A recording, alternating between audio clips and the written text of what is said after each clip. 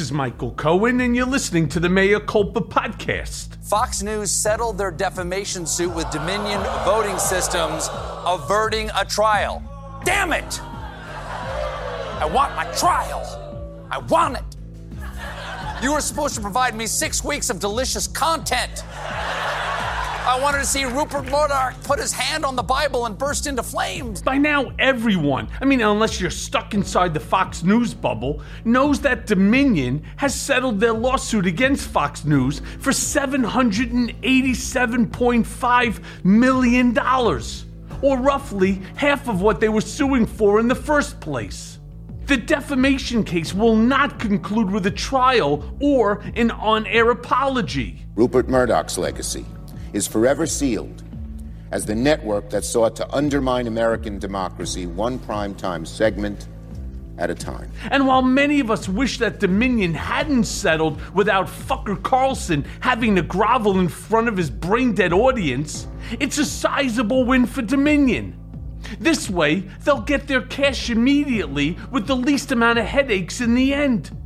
Even in the best-case scenario, had Dominion gone to trial and won, the case would have automatically gone into appeal, and it might have been years before Dominion ever saw a dime. The apology, as weak as it was, didn't show up on air, but it did show up in writing. We are hopeful that our decision to resolve the dispute with Dominion amicably instead of the acrimony of a divisive trial allows the country to move forward from these issues. Unquote. Maybe not a great day for democracy, but Dominion seems okay with it. The conspiracy theories, the lies about our election, and all the other false fucking claims about the 2020 election have still not been put down in any sort of definitive manner. And unless they are, I predict that the 2024 election will be infected with more of the same. But Dominion says that they are still going after the My Pillow guy, Mike Lindell, as well as Newsmax. Both could easily be bankrupted by Dominion if those suits go forward. Dominion also has a defamation case against Rudy Giuliani, also for $1.3 billion. That's a lot, man. They are suing Rudy for everything he's got, which at this point, I believe, is a stolen CVS shopping cart full of empty Merlot bottles and a jar full of spare teeth. And remember that all the discovery made during this case against Fox is still out there. Now, Fox's bad reputation has only been made worse. But will it matter to their viewers? Me personally, I doubt it. I think in this case, I don't think it really would have mattered to the people that we're trying to reach to change their hearts and minds. The people who are loyal viewers of Fox, yes, who believe what Tucker Carlson, who believe what Sean Hannity are saying. And even if they had to go on set and give a 20-second apology, in the era that we live in now of fake news and believing only what you want to believe, I would assume that the majority of those viewers wouldn't believe the apology anyway. We've all heard the lawyers and the pundits saying that the Dominion case laid the groundwork for pending cases to follow. And there are at least 2 more cases in the works. Smartmatic, also an election technology company, filed a $2.7 billion defamation lawsuit, and said in its complaint that Fox knowingly aired more than 100 false statements about them. A day after the suit was filed, Fox Business canceled the Lou Dobbs show, and Smartmatic named Dobbs as a defendant, so no coincidence there. And just this Friday, a New York judge denied Fox's appeal, so the case is moving forward, though no date has yet been set for trial. That's right, Joe. Abby Grossberg is alleging that specific Fox News attorneys intimidated and coerced her into giving misleading or false answers in her September deposition for the Dominion lawsuit against Fox. The new filings today go into stunning detail about the specific instructions she was given. For example, to not recall things she absolutely had recollections of, or to misleadingly describe specific instances of pre-taped interviews as live. Grossberg and her attorneys allege that Fox News was trying to set her up as a scapegoat for the false claims about the election, and that this was an organized effort from the top. And then there's Abby Grossman, the Fox News producer who was fired after she came forward with her own allegations allegations against Fox this last March. She worked with Maria Bartiromo and Tucker Carlson, and now she's filing 2 lawsuits against the company, saying that Fox's lawyers had pushed her to give a misleading deposition in the Dominion case, and that she barely survived the hostile and discriminatory Fox work environment. Now, you'd think that after all those lawsuits against Roger Ailes and Bill O'Reilly, that Fox would have learned their lesson. Well, sorry, they didn't. And the truth is, Fox, as is, has been a cash cow for Rupert Murdoch. The old dog doesn't think that he needs some new tricks. It's just the cost of doing business. So in that spirit, Fox is denying all of Abby Grossberg's claims, and I'm betting that they settle before it even goes to court. They made a terrible mistake, what they did. It's all going to come out why they did that, because it doesn't make sense when you go into mediation for our First Amendment right of free speech and you make a deal, a dirty deal behind closed doors. And I'll tell you what, we're out here, I'll tell you where mine ends.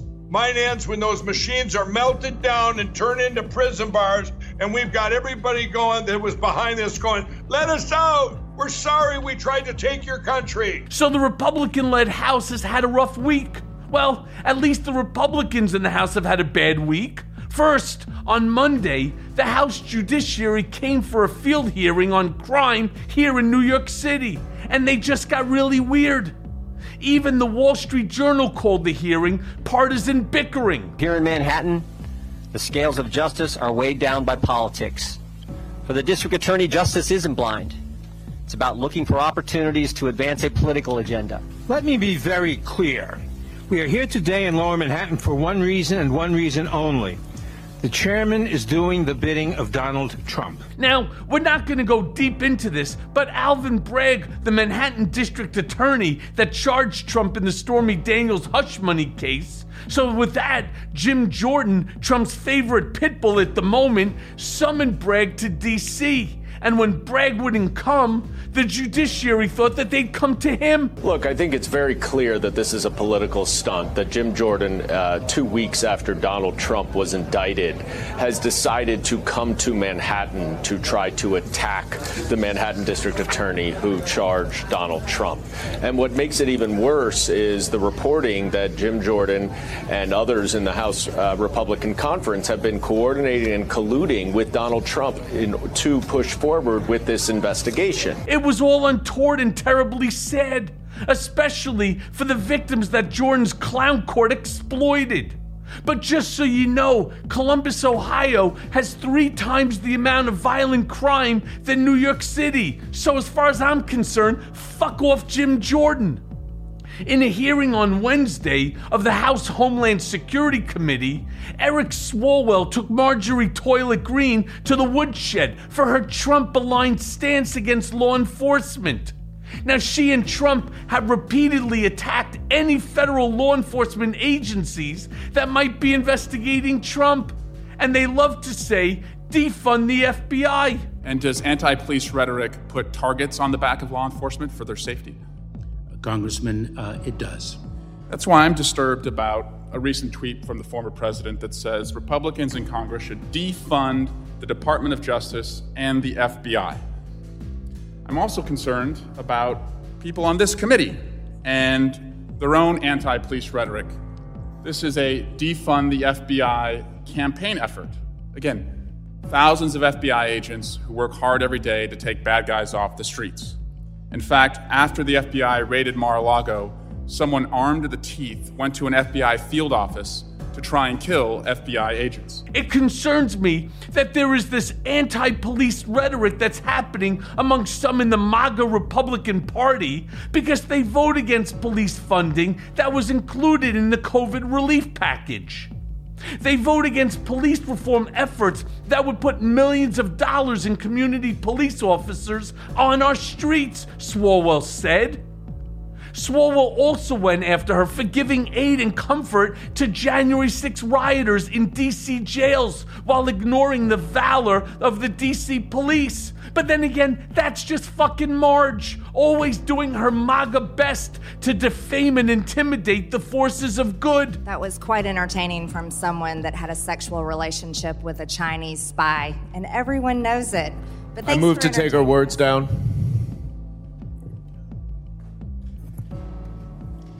Completely inappropriate. Yeah, stand by just a second while we research the rule.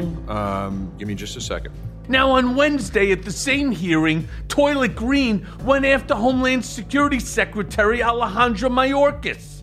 And for some unknown fucking reason, Marge and the gang love to blame Mayorkas for problems at the southern border. But Republicans systematically vote against funding for more help at the border. So you see the issue? You see the hypocrisy? These hearings are more like a reality TV trial than actual inquiries. And as entertaining as Miss Green might be, she's terrible for the country, as well as proof that Kevin McCarthy has lost all control of the House. How long are you going to continue this outrage, complete outrage, where China is poisoning America's children, poisoning our teenagers, poisoning our young people? How long are you going to let this go on? Congresswoman, let me assure you that we're not letting it go on. We are fighting this. No, I reclaim my time. You're a liar. You are letting this go on, and the numbers prove it. You can't lie about the facts, Secretary Mayorkas. Chair asks the gentlelady if she wishes to seek unanimous consent to modify or withdraw her remarks. I will not withdraw my remarks. Consulting the rules of the House, when we strike, it does terminate the time of the individual who is speaking. So the gentlelady is no longer recognized. Now, when Republicans aren't going to war with law enforcement, they're going after our kids. In Iowa, senators passed changes to Iowa's child labor laws in the middle of the night on Tuesday, which will allow 14 to 17-year-olds to work longer hours. Charlie Wishman, president of the Iowa Federation of Labor, argues those changes are bad for Iowa teenagers. Once you get over about 20 hours a week, that's when kids' grades start to drop. That's when kids start dropping out of school. That's when test scores drop. He also worries the bill could put kids in danger. It still does allow kids to work in assembly. It still allows kids to be working in factories where there are explosives. There are still plenty of dangerous occupations out there that kids are now going to be allowed into. I mean, this after state legislators diverted funds away from public schools to fund private schools instead. 90% of Iowa students go to public school. So kids, if you fail in school, no worries. You can go right to work at some minimum wage, maximum physical labor job. I mean, this is so crazy. They can't find migrant workers in Iowa, so someone needs to pick the fields. I mean, right? Breaking news here at home. Authorities in Kansas City speaking just moments ago after the shooting of a 16-year-old black teen who rang the doorbell at the wrong home, looking to pick up his siblings. Prosecutors in Clay County just now announcing charges against the 85-year-old man who shot him.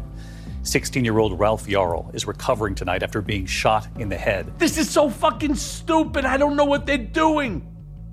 Now, 2 shootings of young people who mistakenly showed up at wrong houses in 2 separate states have attracted national attention and should renew the debate over so-called stand your ground laws, because this fucking shit goes way beyond simply seeking to protect property and into the realm of paranoia. And I'm looking at you, Fox News. They are the things that happen all the time. A mixed up address, pulling into the wrong driveway, or confusing one car from another.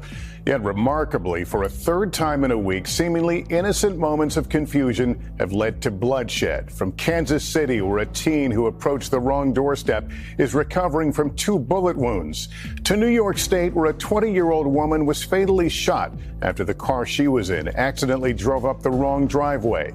And now in Elgin, Texas, a high school cheerleader has been shot and seriously wounded after her friend apparently approached the wrong car. A string of tragedies unconnected, except for the fact in each case someone reacted with a gun. A cheerleader was shot in Texas because she accidentally got into the wrong car. I mean, you can't make this shit up. When she apologized, the guy just opened fire. She and her fellow cheerleaders survived, but will civil society? I mean, our kids don't stand a chance until we do something about guns and gun laws. It is a national brain damage, and it is deadly, and it is eroding the foundation of actually what makes this a functional, free, modern society. Now, White House Press Secretary Karine Jean-Pierre told reporters on Tuesday, and I quote, "Let me just lay out, sadly, what we have seen these last couple of days. 4 young people killed at a Sweet 16 party in Dadeville, Alabama. 2 killed and 4 others were injured on Saturday night in a crowded public park in Louisville. A bright, young, loving 16-year-old kid, Ralph Yarl, shot in the head in Missouri after ringing the wrong doorbell. And we just learned a few hours ago, I mean literally 12 hours ago, about a young woman in upstate New York who was killed for turning down the wrong driveway. And these are just some of the tragedies that actually have made the headlines. I mean, folks, this shit has to stop. When do we say enough is enough? When do we say that we love our families, we love our children, we love our neighbors' children more than we love guns? And in a follow-up to a story that we've been following about Supreme Court Justice Clarence Thomas, allegations that Thomas probably violated federal ethics laws in his dealings with Republican megadonor Harlan Crow have been sent to a committee of federal judges responsible for addressing errors or omissions in the filing of financial disclosure reports. Thomas was legally allowed to exclude certain things provided by Crow from his disclosure forms, like the frequent trips to a vacation home. But other exclusions were a violation of the law, such as the years of private airplane and yacht travel and the sale of his mother's home to Crow. Thanks to Senators Sheldon Whitehouse and Hank Johnson, who requested an investigation into Thomas's failure to disclose travel and real estate deals. I mean, seriously, a hearing is now being organized, and there's talk of referring the matter to Attorney General Merrick Garland. Now, I hate to say this because I really want Merrick Garland to be a successful Attorney General, but so far, nothing has fucking come out of that office. So will something come out here? I don't know. I personally fucking doubt it. Now, Sheldon said in a recent interview, and I quote, "You keep banging away at something and then one day the world changes and progress opens up. So I'm with Whitehouse and let's keep banging away."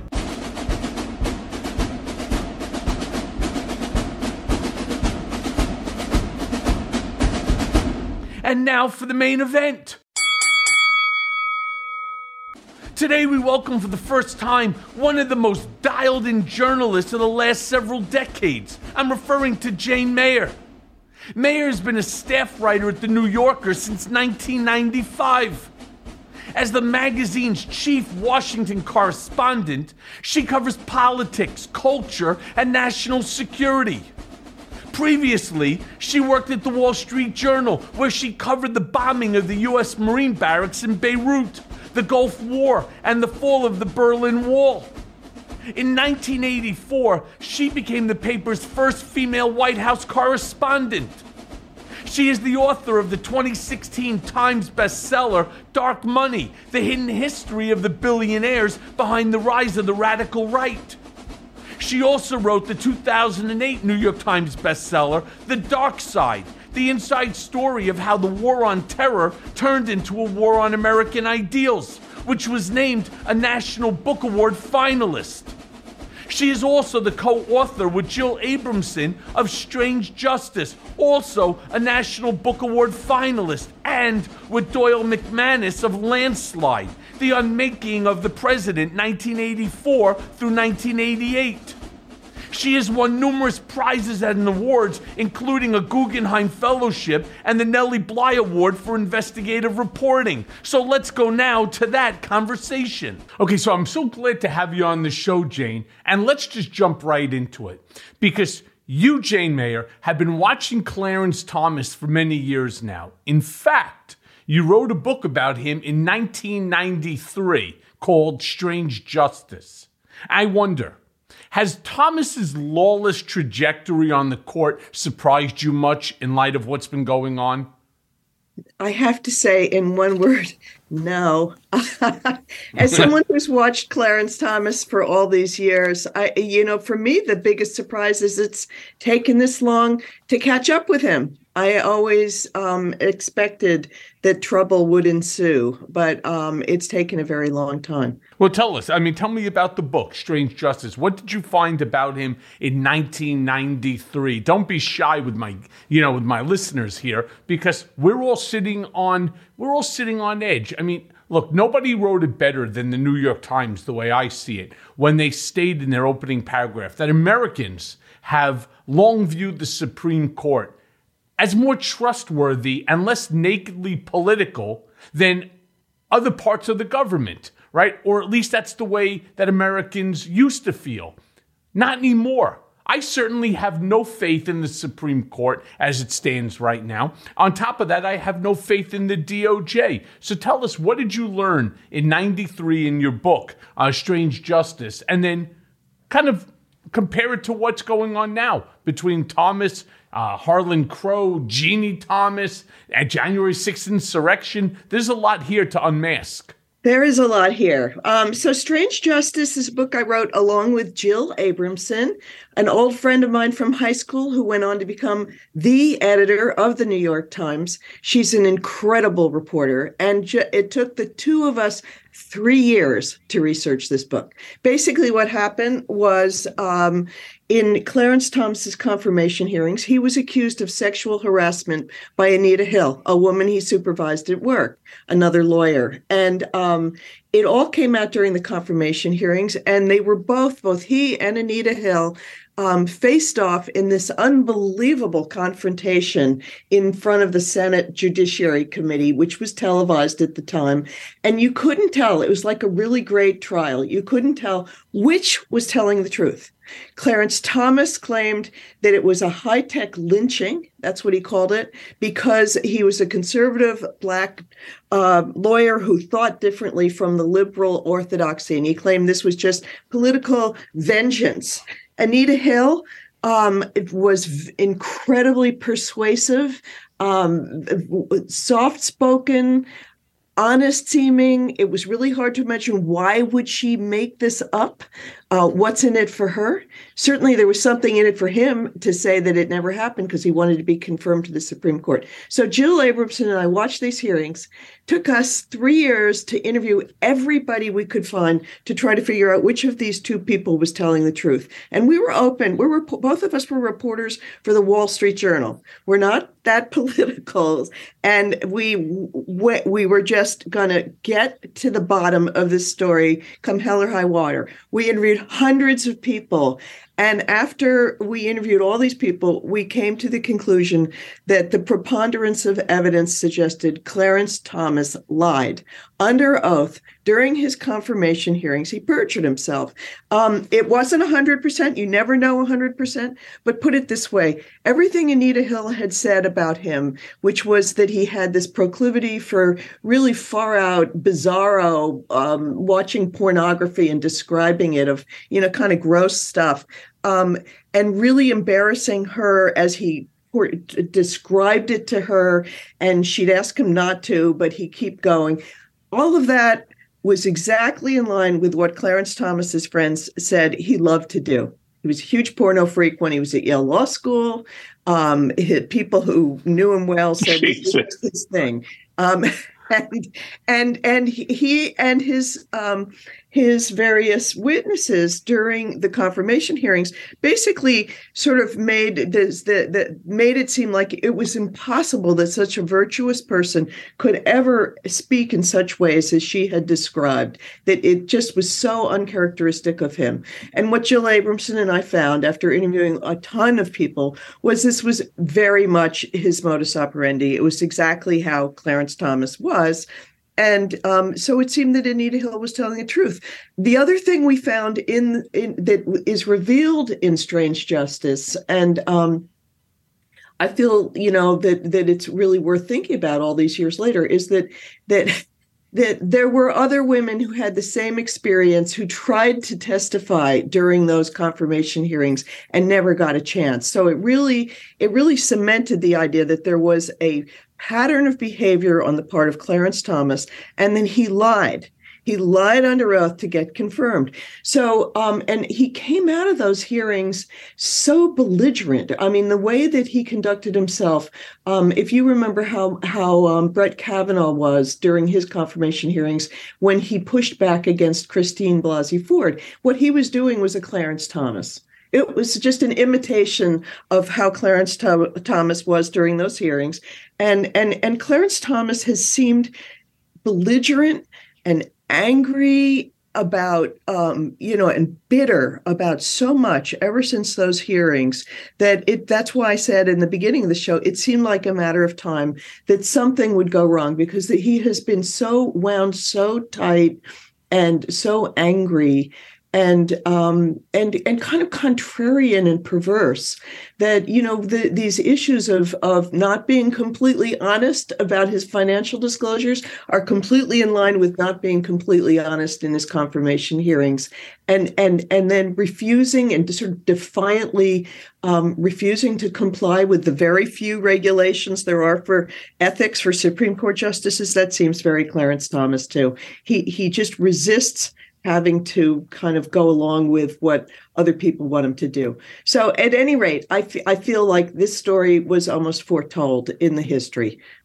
Well, it's funny because I saw also in the New York Times in the same article that the Supreme Court right now is, I mean, you can't make this shit up. This is the Supreme Court we're talking about. They're less trusted than organized religion, organized labor, or public schools.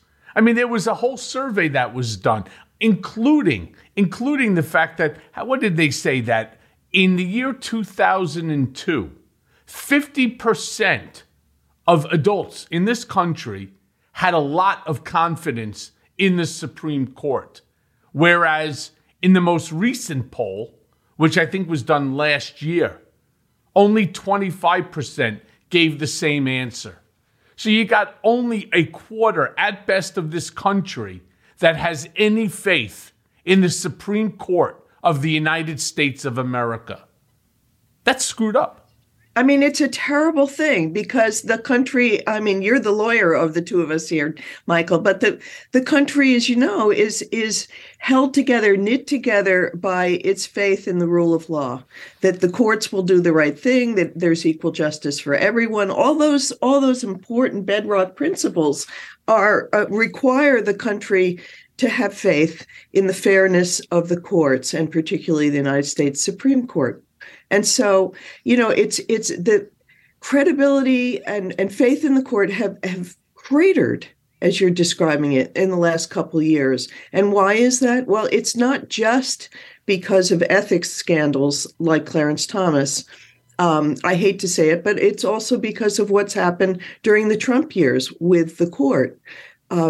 As you know, there was an open seat during Obama's presidency, which ordinarily would have gone for Obama to fill, and he nominated Merrick Garland.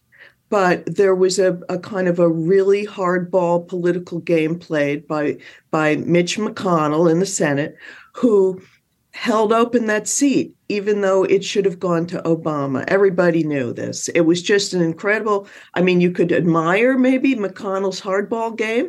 He won. He kept that seat open for Trump. But a lot of people in this country, half the country's Democrats, and they look at the court and they look at that seat, which is now filled by Neil Gorsuch, and they feel it's been stolen. And that's begun to really politicize those political games that were played during the Trump years with the court, have made a lot of people think it's just another branch of politics and the judges are just, politicians in black robes. That's how people see it now. And I think a lot of that is because of Trump. Do you? Yeah, I do. I do, and I think the political discourse that we're currently facing every single day it's just enigmatic for exactly what's going on here right now as it relates to the Supreme Court. So, for example, you take liberals, right? They already hated Clarence Thomas, and they're angry. They're as angry as hell over what Clarence Thomas has done. Then, of course, you turn around and you take a look to see the conservatives who consider Clarence Thomas to be this great legal mind, this great justice of the Supreme Court, and so on. And they, of course, turn around and tell you that this entire controversy is overblown. It's a witch hunt. It's, again, the liberals trying to, control the conservatives and so on. I mean, it's the same shit that you see when you see somebody like Jamie Raskin fighting against someone like Jim Jordan. It's the same exact thing. The only difference, as you said, one group are wearing robes, the other one's wearing a jacket, where the other one's just wearing a shirt. I mean, it's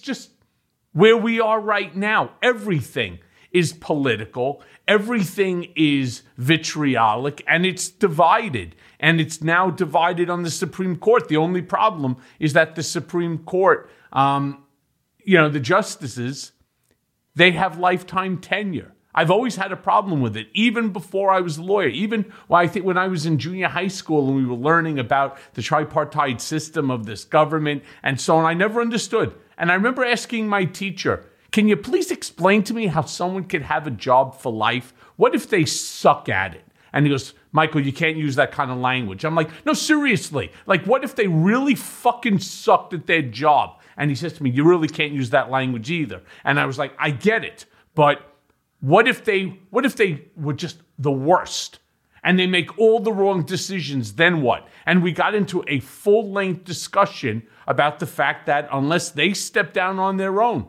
there's nothing that we can do about it. And he never brought up, which now bothers me, that they never had a code of ethics. I never understood that when I ultimately learned that the Supreme Court has no code of ethics for their own conduct. And the reason for that is, I guess they always held themselves to be above doing anything wrong. Well, when you have a billionaire flying around to justice, buying multiple properties of his family, whereby this justice is being compensated and enriching himself financially. Yeah, this to me sounds like a problem, and it sounds like maybe they do need a code of ethics. Maybe the Supreme Court, as we used to know it, is no different than the commanders of The Handmaid's Tale.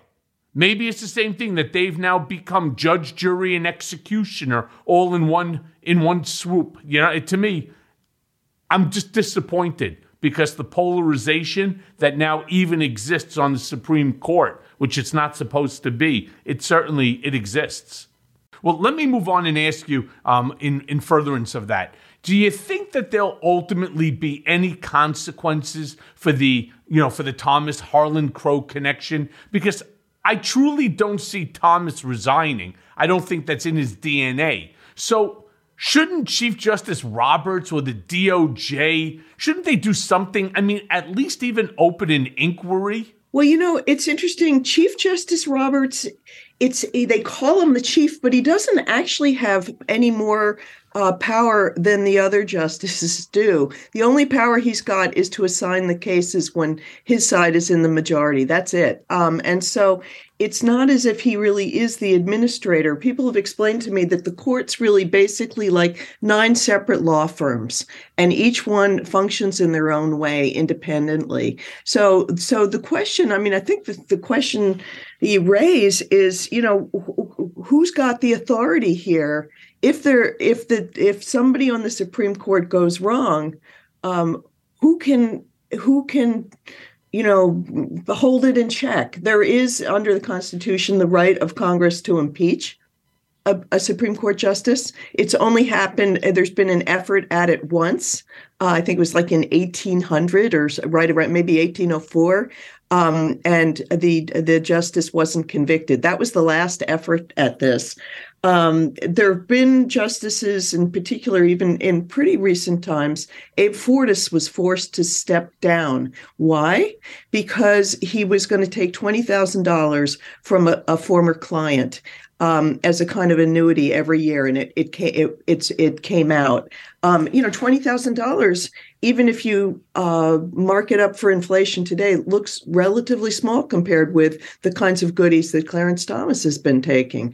And Fortas was forced off in kind of a backroom deal, basically. So, I mean, there is a precedent for forcing a Supreme Court justice off, but it took a very active Congress, the Senate, it pushed him off. It was the Republicans in the Senate got rid of Fortas, who was a Democratic appointee. I don't see the Democrats in the Senate having the kind of temerity to do that right now. In fact, the Democrats in the Senate on the Judiciary Committee are in an uproar right now because Dianne Feinstein is on the committee and she's sort of in her dotage and she's sick and she's not even there. So they don't even have the regular number of Democrats on the committee. So the Democrats are not prepared to do this. The Justice Department could open an investigation, and several groups have asked them to do that. Several important groups and watchdog groups for ethics. I don't know if they'll do it, but I think the thing is, it's an incredible black eye for the court. It's under a cloud right now. And I think it raises really serious questions about the amount of money that influences people in politics, even on the court. And you've got these billionaires swirling around American politics.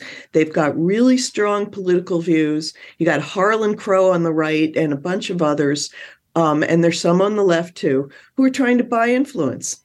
They're befriending politicians. They're paying for their campaigns. They're, in this case, paying for a vacation for Clarence Thomas that was worth $500,000, $500,000.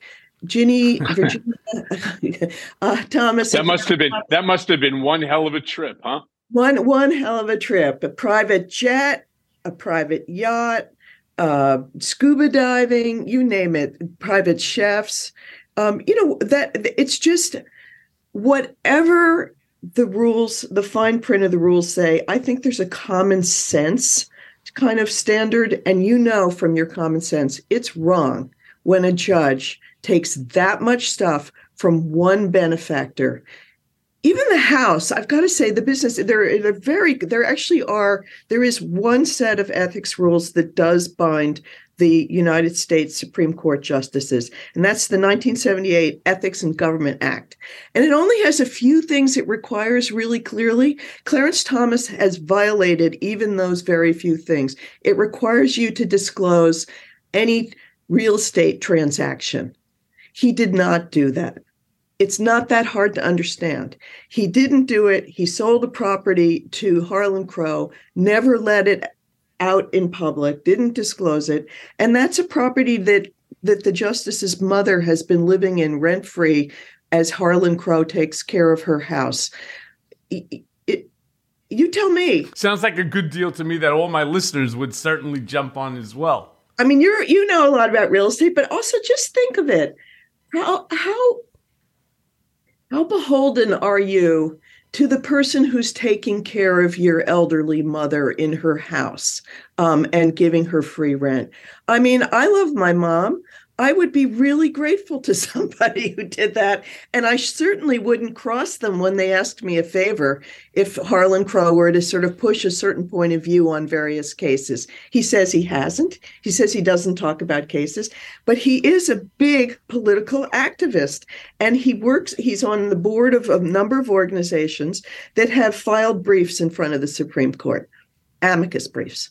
So you tell me, you're the lawyer. How do you feel? Well, look, I have someone that's doing that right now for my mom. That person happens to be my father, right? So I don't fully understand somebody outside of your own family, right, taking care of your mom, unless, of because it's an uncle, an aunt, or some familial relationship. I just don't understand, this relationship at all, especially not of a man who allegedly is a Nazi, memorabilia collector. Awfully, strange sort of relationship that exists here. But the thing I wanted just to say is, you made a statement about Chief Justice Roberts, and I'm not so sure that I agree with that, because I do know in the letter that was written by the 16 congressional Democrats to Chief Justice Roberts, one of the things that they said, and I quote, is that we believe that it is your duty as Chief Justice to safeguard public faith in the judiciary, and that fulfilling that duty requires swift, thorough, independent, and transparent investigation into these allegations. Now, while I fully understand that Chief Justice Roberts cannot just throw Clarence Thomas off, the bench, but he is the leader of the Supreme Court. And it is his job, as, they stated in this letter, to safeguard public faith. And if, in fact, that he has not done, I think it's absolutely incumbent upon Roberts to open up an investigation into these actions, whether or not it's asking the DOJ to do it. The problem is the DOJ doesn't want to do anything. That's really what I found. Unless you're some poor fucking schnook like me, right? Then they're all over you, right? In 48 hours, holding a gun to your spouse's head. If you're a justice of the Supreme Court and you're involved in these sort of improper transactions, or you're a former president, or you're members of Congress, that happens to be paying for underage sex trafficking, that shit's all okay. It's just a problem now of power protecting power. It's really disgraceful. And as far as I'm concerned, if this shit doesn't stop, it's going to be the end of our democracy. Yeah, well, you are right that the Chief Justice, he launched an investigation of the Dobbs, the leak of the Dobbs decision, the draft decision. So he could do something like that. It was kind of an in-house investigation, but obviously it would upset the harmony on the court among the justices. You've got Clarence Thomas saying, he didn't think he was making a mistake and he'll fix it himself, and all of that sort of thing. It would be a sort of declaration of war among the justices if he were to do that. You've also got Congress beginning to say that they really do definitely need to have some kind of ethics officer overseeing the Supreme Court. I can see that happening, that Congress may impose it if the court doesn't do it itself. An inspector general, for instance. I mean, it's ridiculous that the highest court in the land has the lowest ethics standards, and that ethics is optional for these justices. And it's the honor system. And if they haven't, applied it to themselves, then really they're asking for someone else to apply it. I think that, Clarence Thomas has made the best case anyone could make for the fact that you need reform of the ethics of the Supreme Court. It's not just the Supreme Court, it's the federal courts as well. When you have justices that really don't follow the rule of law, they don't really care. There's nobody that said it better than Judge Jed Rakoff when he turned around and he talked about how it is an uneven playing field between prosecutors and defendants, and they could basically get you to do whatever they want simply by, like, for example, what they did with me when they threatened my wife from a Friday to a Monday. Either I plead guilty to things that I have stated even back then I did not do. They didn't care.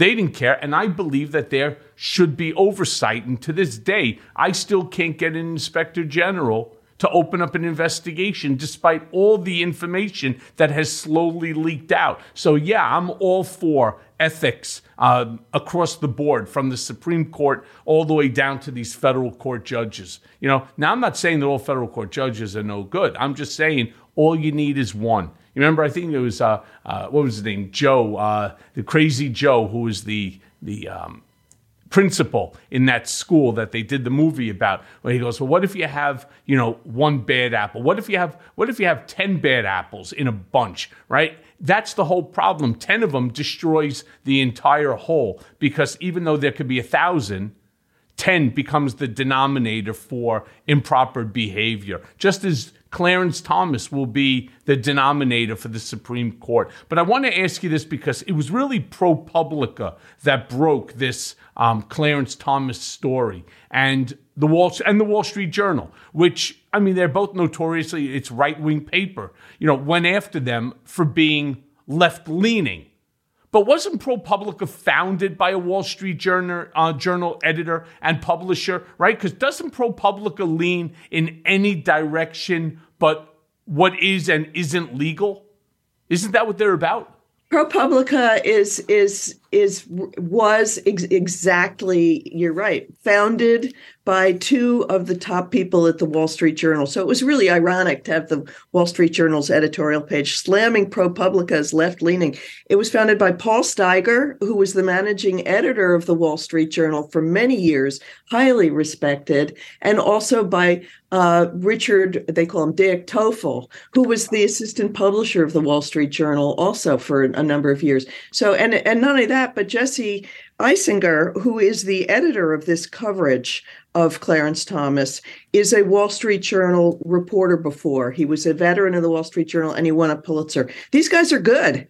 And they will call it as they see it, whatever direction it goes in politically. And, the thing is, nobody has denied the facts in these stories. They can say it's politically motivated or whatever else they want to say. But you know what? The facts are the facts are the facts. And the facts are holding up. And Clarence Thomas did not disclose what he was supposed to disclose. And he has been now exposed to have this really unseemly relationship with a billionaire who's very active in politics and in legal cases.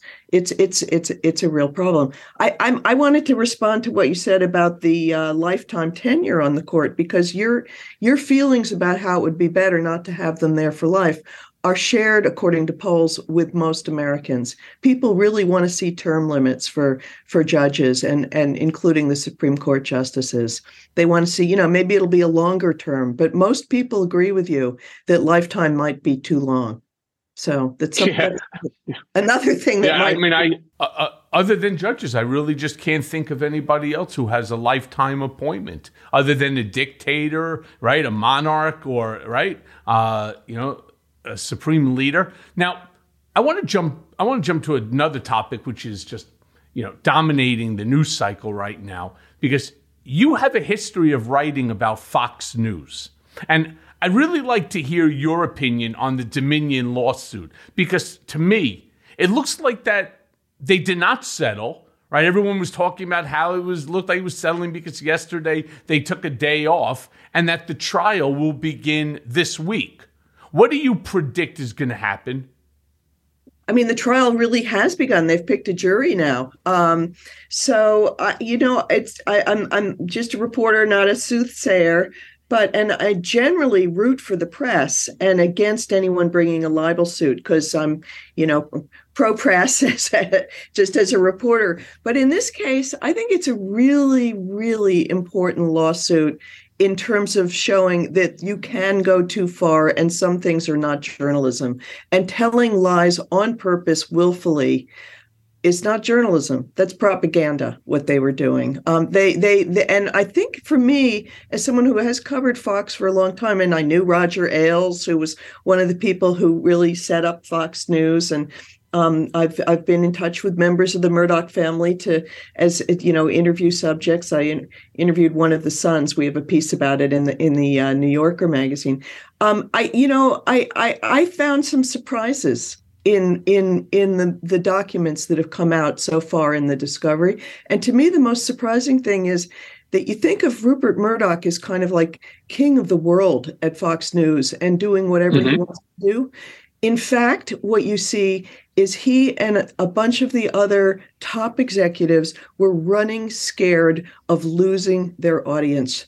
They're afraid of losing ratings. They're afraid that the stock price of Fox is going down because they were afraid that if they told their audience the truth, which was that Donald Trump was not reelected, that they would lose their audience. And so when it came down to choosing between telling the truth, which is what journalists do, or hurting their business, they went with their business. That's not journalism. That's a corruption of journalism. So for that reason, I think this trial is really important in showing that that's not what journalism's about. And they deserve, if it turns out that they showed what they call actual malice, meaning they knew what they were saying was wrong and they did it anyway, they deserve to be found guilty. That's where the line is that you don't cross when you're a reporter. If you know something's wrong, you don't print it. You don't say it. That's key. I totally agree. I mean, totally the most agree with you. interesting thing to me, though, was the extent to which they are the servants of the monster they created, which is their audience. They have spun these people up along with Trump to believe in lies, and then their audience doesn't want to hear the truth. They'll turn the channel and go to some other organization that will lie to them rather than stick with hearing the truth.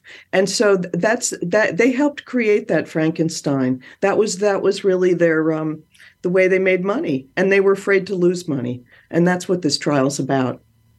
And that's when, you may recall, Trump and his acolytes decided that they were going to tell Fox viewers, especially after they called, I think it was Arizona, for Biden, which ultimately, gave Biden the win.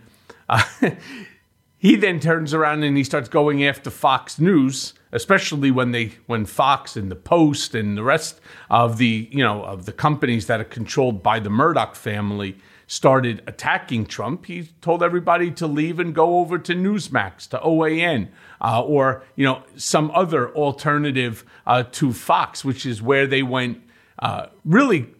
They really went to the dark side here. This $1.6 billion defamation case, a lot of people say, oh my God, this is going to put Fox out of business and so on. That's not true.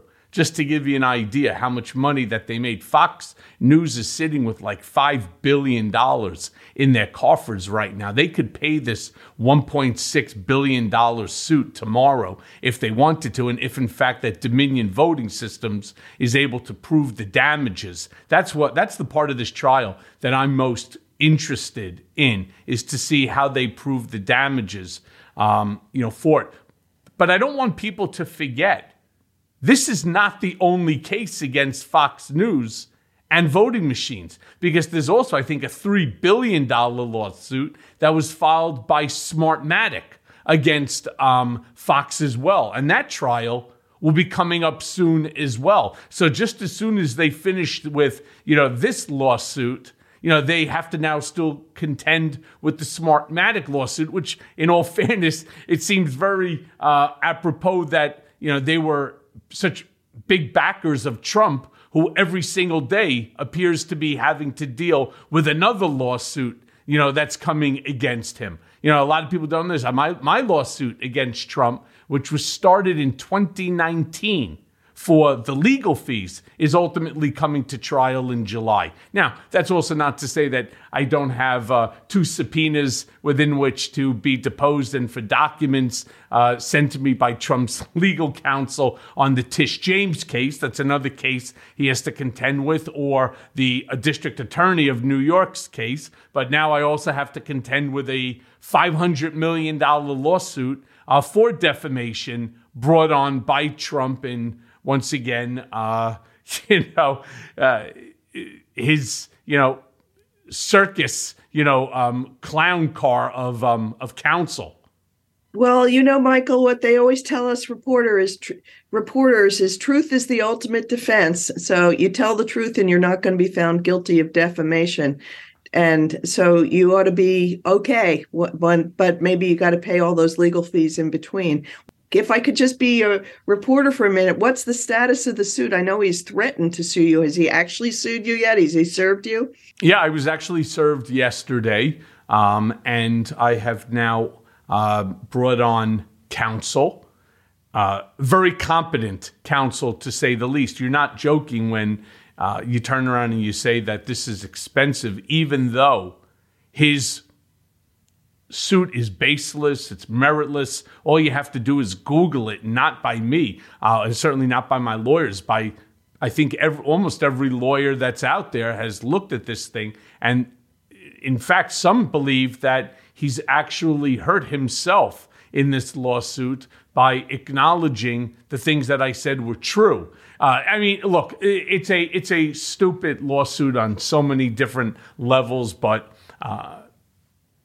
my goal is to ensure that he is held accountable. And in fact, it was very nice American patriots, a guy named Adam Parkmenko, went ahead and opened up a GoFundMe. We've actually raised quite a substantial amount of money. We're far from where we need to be as this case goes forward, but it's a heck of a chunk of change to have raised in this GoFundMe, to be honest with you. And as more of the information comes out and I continue to be transparent about what's going on and keeping, my listeners and keeping, the American public knowledgeable of this lawsuit, because again, this is not a lawsuit that he should have brought. It's going to open up a ton of information, which people want to know and they will find out. I will continue to post it and continue my GoFundMe. Have you said who the lawyer is that you've hired? I have not. It's not one. It's actually two different firms. Yeah, for this case. When you get served with a $500 million lawsuit by, a wild man, by a former president and a guy who, will probably be the Republican nominee unless, he ends up in prison, the Republicans smarten up, or he chooses not to do it on his own, he will most probably be the nominee. And so, I'm taking no chances on this. And more importantly, I want to ensure that he's held accountable. It's something that I have said so many times. I will not allow history to remember me as the villain of Donald's story. This is his story, not mine. So look, let me just continue forward and ask you regarding Rupert Murdoch, because where is Rupert in all of this? I mean, is he losing his grip, as they say? I mean, did he overplay his hand? The way I see it, because at this point, is it possible for Murdoch to win or find an upside to the Dominion lawsuit? Again, because it's extremely important in terms of what will happen with the Smartmatic case. I don't see this as a win. I don't know anybody who works at Fox who's very optimistic about winning this case. There's a lot of trepidation about it. I've been very interested to see the documents that have come out involving, emails back and forth with Rupert Murdoch, because it's always been a bit mysterious how he controls the Fox empire. And what you can see in the emails is he has kind of a very understated touch. He's not somebody who's threatening thunderbolts and banging his fists on the table. He's, if anything, he's a little bit kind of like Godfather-like in the way that, he just mumbles a little word here or there and they know exactly what he means. He'll say, maybe you should have a chat with so-and-so. And they know that means like fire the guy. He's a very understated voice in these things, yet also obviously the ultimate control when he weighs in. There was an amazing story on him that came out in Vanity Fair. I don't know if you had a chance to read it, but it was by Gabe Sherman that had a lot of details about what Rupert Murdoch's life is like now. He's in his 90s, and you would think, well, maybe he's losing his grip. He's had a lot of health issues that were really, really serious.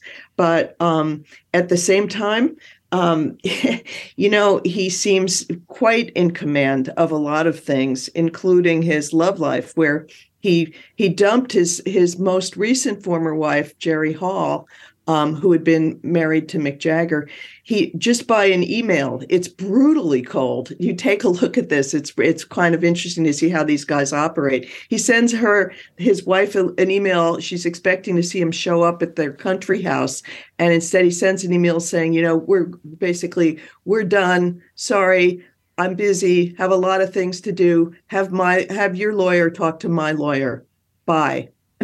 And that's the end of the marriage, and then he actually did have a new girlfriend that he was planning to get married to, and that's now off. But he's a chilly, cool operator, and that's what comes through in this. And he's someone who loves keeping up with the news. He's a newsman at heart, and it's been an interesting dance watching him with Trump, because everyone knows that privately Rupert Murdoch has described Trump as words that I wouldn't even use on the air here, but as a certain kind of idiot.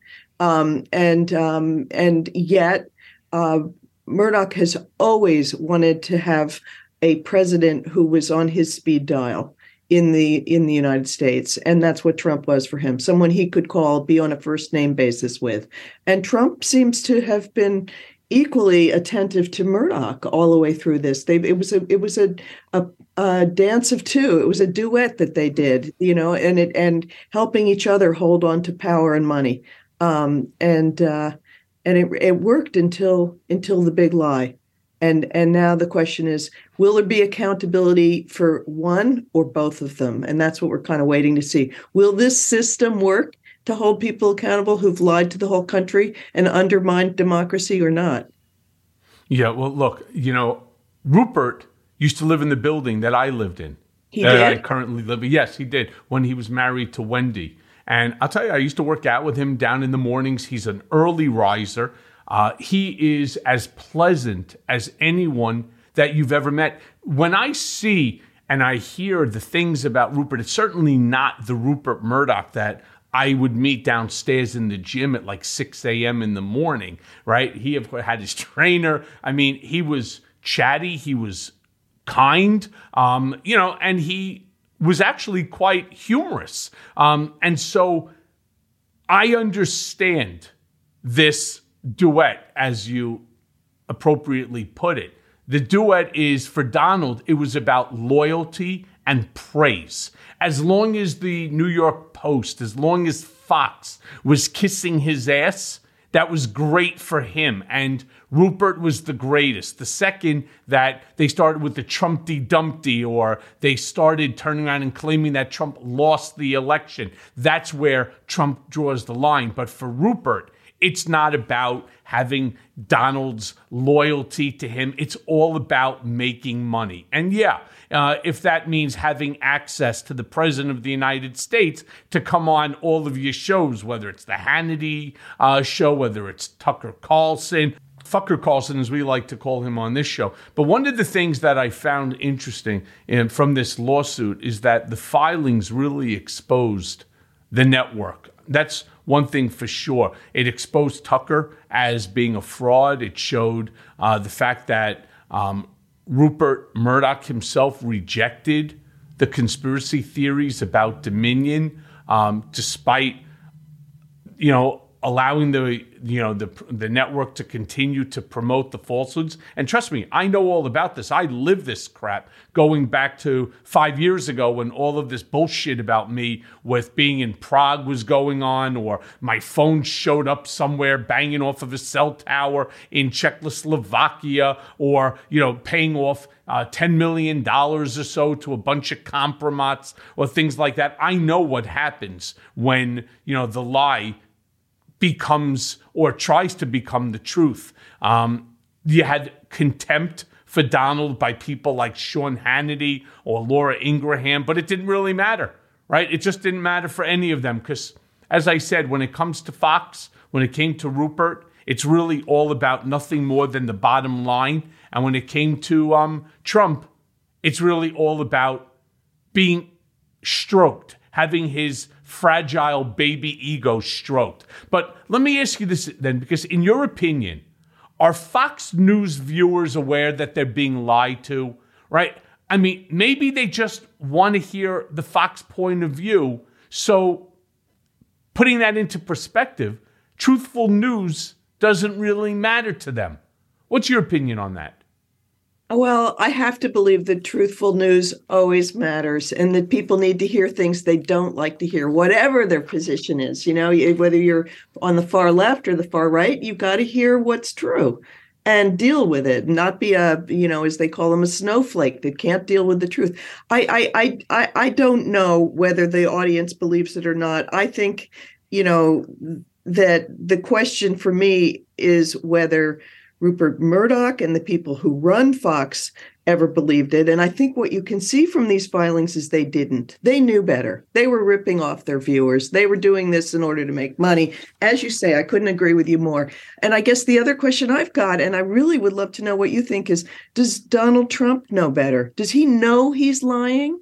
Or does he just not care and somehow the whole thing is just a blend of everything's a lie?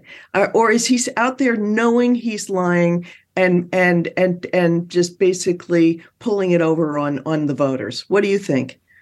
It's a combination. First of all, I think he knows that he's lying, but his goal is to lie, promote the lie, have others regurgitate the lie, so that the lie ultimately becomes the truth. I mean, it's a very Stalin-esque approach, right, to politics and to controlling the minds of, your followers. Do I think that he knows all the time? I think after a while, he starts to believe his own bullshit, which is why so many people will just say he's, a sociopath. It's one thing if you know that you're lying and you're doing it for a purpose, but after a while, I do believe that he convinces himself that the lie is actually the truth. I don't believe that he thinks that he won the election. I'm pretty sure that he knows that he didn't, but he was looking for a route in order to steal the election, very much like he would turn around and tell you that, Gore probably won the election and that Bush stole it from him. He believes that in the Vladimir Putin methodology, which is, this is crazy, it doesn't matter who you vote for. All that matters is who's counting the votes. And that's his ideology. That's his belief. So if he was able to pull this off, rest assured, there would be no 2024 election. He would figure out how to stay on for a third term, whether it be to create a war, whether it be to try to change the Constitution. His sole goal is to become the supreme leader of this country, to become the Vladimir Putin of America, which is crazy. But I want to ask you, since we're on Donald Trump, which, as Stormy would tell you, is gross, Trump and his kids, they promised not to use the White House to do international business. They promised not to use the White House to do business at all. But it's really basically all that they did during the presidency. In your opinion, do you think that any of them will ever be held accountable for profiting off of the presidency? No, not unless they did something that's illegal. I've always thought, though, that the big arguments that the Trump side makes about Hunter Biden and making money off of Burisma, which is unseemly, I think. But I think I've always thought the story was a projection and an effort to try to deflect attention from what the Trump children were doing. They make an issue of the other guy's kids in order to try to keep people from looking at what they're doing. And, if they break the law, I think if they crossed the law, I do think there would be accountability, but I'm not sure they broke the law. I think they just sort of exploited the access that they had to world leaders, to the, Saudi investors and things like that. Don't you? Well, no, I do. I see it as much bigger than just exploiting Saudi. First of all, if you know the Saudis, and I know the Saudis, I know several members of the royal family, I can tell you that they are incredibly shrewd. Incredibly shrewd. To be honest with you, the Saudis, dealing with the Saudis is very similar to dealing with Israelis. All right? They just have that that way about them. So there's no way in the world that Mohammed bin Salman gave Jared $2 billion to open up this hedge fund that he opened, this investment fund or whatever type of fund that it is, simply out of friendship, simply because Jared is such a Talmud Chacham, right? He's such a genius amongst geniuses when it comes to real estate. In fact, Jared is known in New York as being one of the worst real estate guys who made the biggest blunder. I'm not saying it to be nasty. I'm saying it because it's true. He made the biggest blunder in real estate history in New York with the acquisition of 666 Fifth Avenue. That's a deal that should have bankrupted his entire family. Instead, somehow or another, they end up getting individuals to finance out the property. And somehow they end up not just not going bankrupt as a result of it, because they had all sorts of personal guarantees and cross-collateralizations. They end up putting $200 million, I believe, in their pocket onto it. But the Saudis are incredibly astute investors. They have an entire finance committee, and none of the members on the finance committee felt that Jared was respectable enough to be running their money, least of all $2 billion. On top of that, Ivanka ended up with 100 different Chinese patents or something like that after when she got out. This, according to Vanity Fair, actually according to multiple different sources, Jared and Ivanka made up to $640 million while they were working in Washington, right? Could you imagine this? $640 million. To me, it sounds like there's a problem. To me, it sounds like there should be an investigation. Maybe Donald gave the Saudis some sort of a break on some of the military equipment that they bought. Maybe instead of the F-14 or F-15 fighter jet costing $1 billion, maybe he gave it to them for $750 million. And since they bought a whole bunch of them, he could say that he gave them a bulk deal, that it's a good way to do a deal. But in fact, 50% of it they got to keep, and 50% would go to Jared's hedge fund or something like that. We don't know because we don't have access to that information. But I don't give a shit what anybody says. You pulled down, while you're working in the White House as senior advisors, $640 million. You come out, you get $2 billion from the Saudis and a couple of $100 million from whether it's the Emiratis or Gulf Coast country, governments. To me, there's a real problem. Let me just say one last thing. You know that there's a problem. You know there's a real problem in the relationship when, after the death and the dismemberment of a United States citizen, right, Jamal Khashoggi, a journalist, the very first phone call from Mohammed bin Salman to anyone is Jared Kushner. That's a real problem for me. Well, you'd make a good assignment editor, and I would accept that assignment to go dig into that. And I do think if somehow Trump does manage to get reelected, this will all be back on the front burner for many investigative reporters. People will dig into it. And all I was going to say was, in a way, we're back where we started on the show with Clarence Thomas and the big money backer who's at his side paying for all these things. These are not, everybody knows, these are not just friendships. These are business relationships. They're transactional, where things are expected of both sides. And these neither Harlan Crow nor the Saudi princes are born yesterday. And, these are tough wheeler dealers, and they're making a beeline for the people at the top of our democracy, and it matters a lot.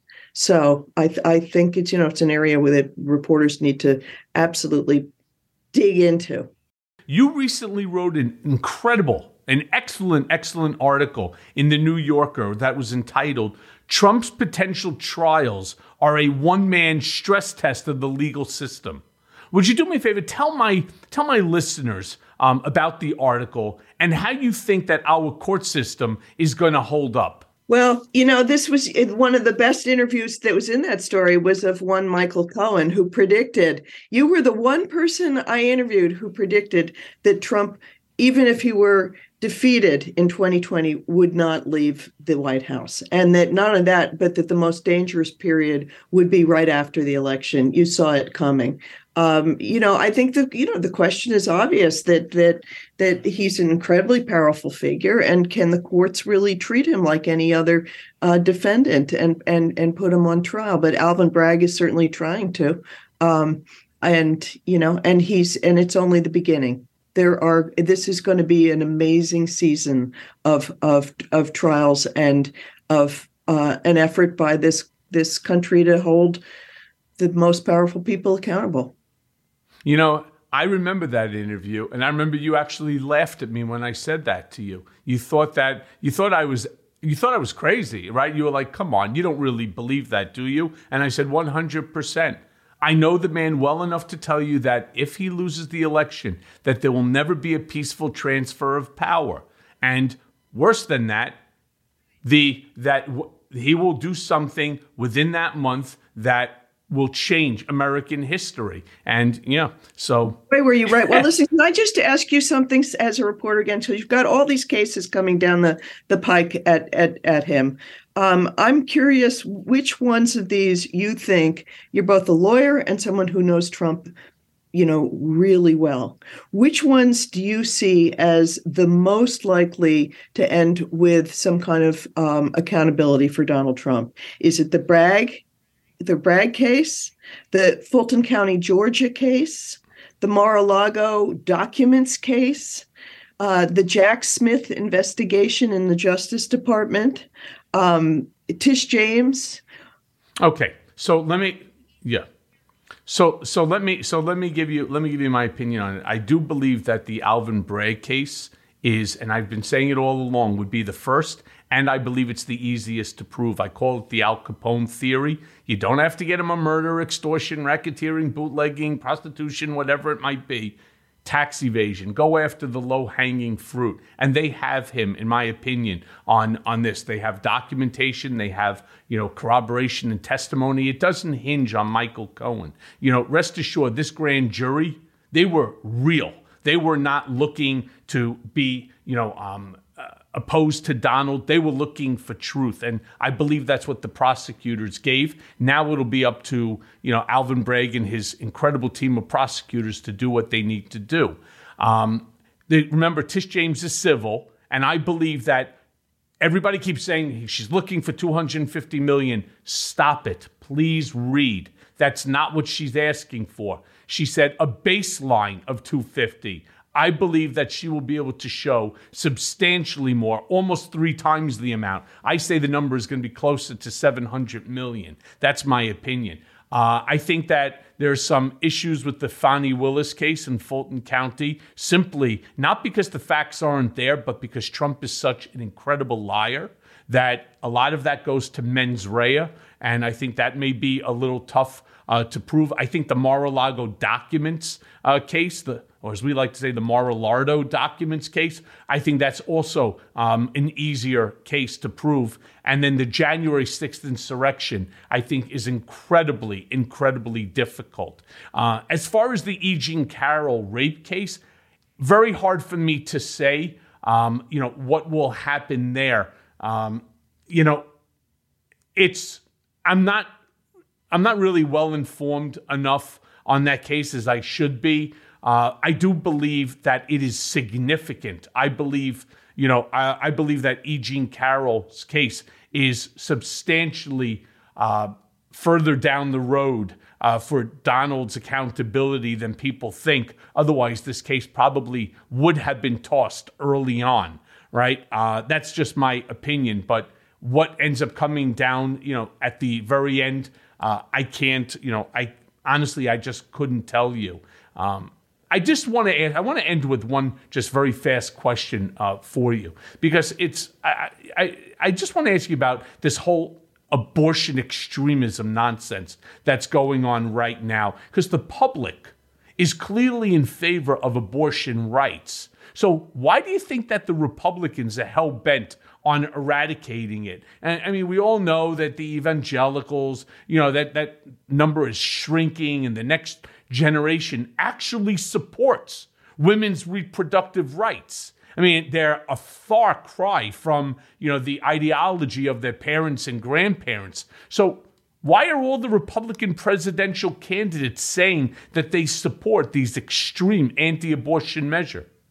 Yeah, it's interesting, isn't it? I mean, I think it's an expression of the fact that there's a coalition. The Republican Party the candidates can't get elected unless they have both parts of their coalition. It's the big business party, the party of sort of plutocratic money, and it's the party of social conservatives, particularly religious, conservative Christians who care about abortion. They need both of those two pieces of the coalition to win. And so they really are basically held, the Republican candidates are held captive to some extent by this base that they have to cater to, even if it's going to hurt them. It'll help them in the primaries and hurt them in the general. That's their problem right now. So, and that's why I constantly tell everybody, make sure that you vote. Your vote counts. Your vote is extremely important. Jane Mayer, thank you so much. It's always good to see you, my friend. And let me come up with some more predictions, and I'll give them to you first. How's that? I love that, Michael Cohen. Thank you so much for having me on. It's always fun on your show. I'll see you soon, my friend. All righty. Bye. And now for today's Mea Culpa. A kid I know recently rammed his Tesla into a tree because he was texting, and the car's autopilot was supposed to be doing the driving for him. Tesla's autopilot is not an exact science, and nobody should probably be depending on it until all the kinks are worked out. But it comes with the car, so shouldn't the kinks have already been worked out?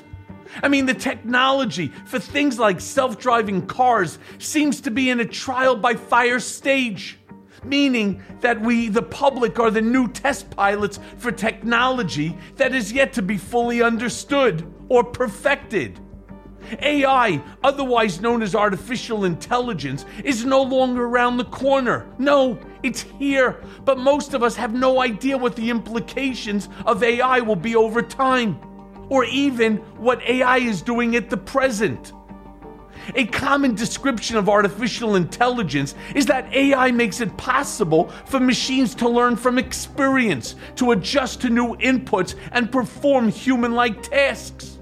We, humans, don't always learn from experience, but AI does. And we, as humans, we get tired, but AI does not. We, as humans, may be in over our heads with this stuff, and everyone, from Elon Musk to Bill Gates, has expressed real serious fucking concerns that we're not ready for this. Stephen Hawking said that he thought AI would put an end to the human race. But that was many years ago, and now we are still here. And people worry it will take their jobs. And that's real. That's a real concern, because it's already happened in manufacturing and God knows how many other industries. The idea of AI is that will it simplify our lives, but what will get lost as we adopt it? A language specialist worries that AI will reduce language to only the most common ones that are used. Now, there's a company called ChatGPT. Then ChatGPT won't be translated into all 7,000 languages from around the world. So, it's logical that some will be lost. Writing will change. It already has, and some say for the better. Especially folks who use ChatGPT for difficult tasks like writing a grant. The software provides a great template that you can embellish, rewrite, and make more personal. But the drudgery of having to figure out a format is now gone. ChatGPT figured it out so that you don't have to. And I'm not sure how to feel about that. I mean, I read this recently in the Washington Post, and I quote, "First, the more AI becomes a reality, the less confidence we have that AI will be an unqualified win for the humanity. And second, we don't always recognize the pedestrian uses of AI in our lives, including in filtering out email spam or recommending new songs. And that may make us overlook both the risks and benefits." End quote. So the bottom line is AI has not been around long enough for us to trust it. I'm willing to check it out, but I'm not willing to do it without some skepticism, because even this conversation about AI is just the tip of the iceberg. That kid texting in his Tesla thought that he'd be safe because the car was driving for him. Now let's not let that be a metaphor for AI in general, because it would be a mistake to let systems that we don't fully understand or that we don't trust run our lives. Now, I'm not saying that we shouldn't embrace this inevitable change, and I'm all for innovation and technology, but we need to be conscious of what's going on and to take it slowly, one step at a time. We are only human after all. And most importantly, as always, thanks for listening. Mea Culpa is brought to you by Audio Up, Midas Touch, and LSJ Media, written by Jimmy Jelinek and Paula Killen. Our editor and managing producer is Lisa Orkin. Our executive producers are Jared Gustad, Jimmy Jelinek, and myself, Michael Cohen, along with Phil Alberstadt. It may be a new day politically, but nowadays the landscape is more confusing than ever. Donald Trump may have lost the battle for the presidency, but in many ways, Trumpism is still winning the war on the state and local level. Mea Culpa is here to help guide you through the wilderness and keep you informed. And let's face it, we all want Trump, Rudy, and the rest of these seditious traitors to see justice. And folks, I promise you, it's coming. So stay tuned as I guide you through the twists and turns of the criminal process that will ultimately see them behind bars. Mea Culpa, nothing but the truth.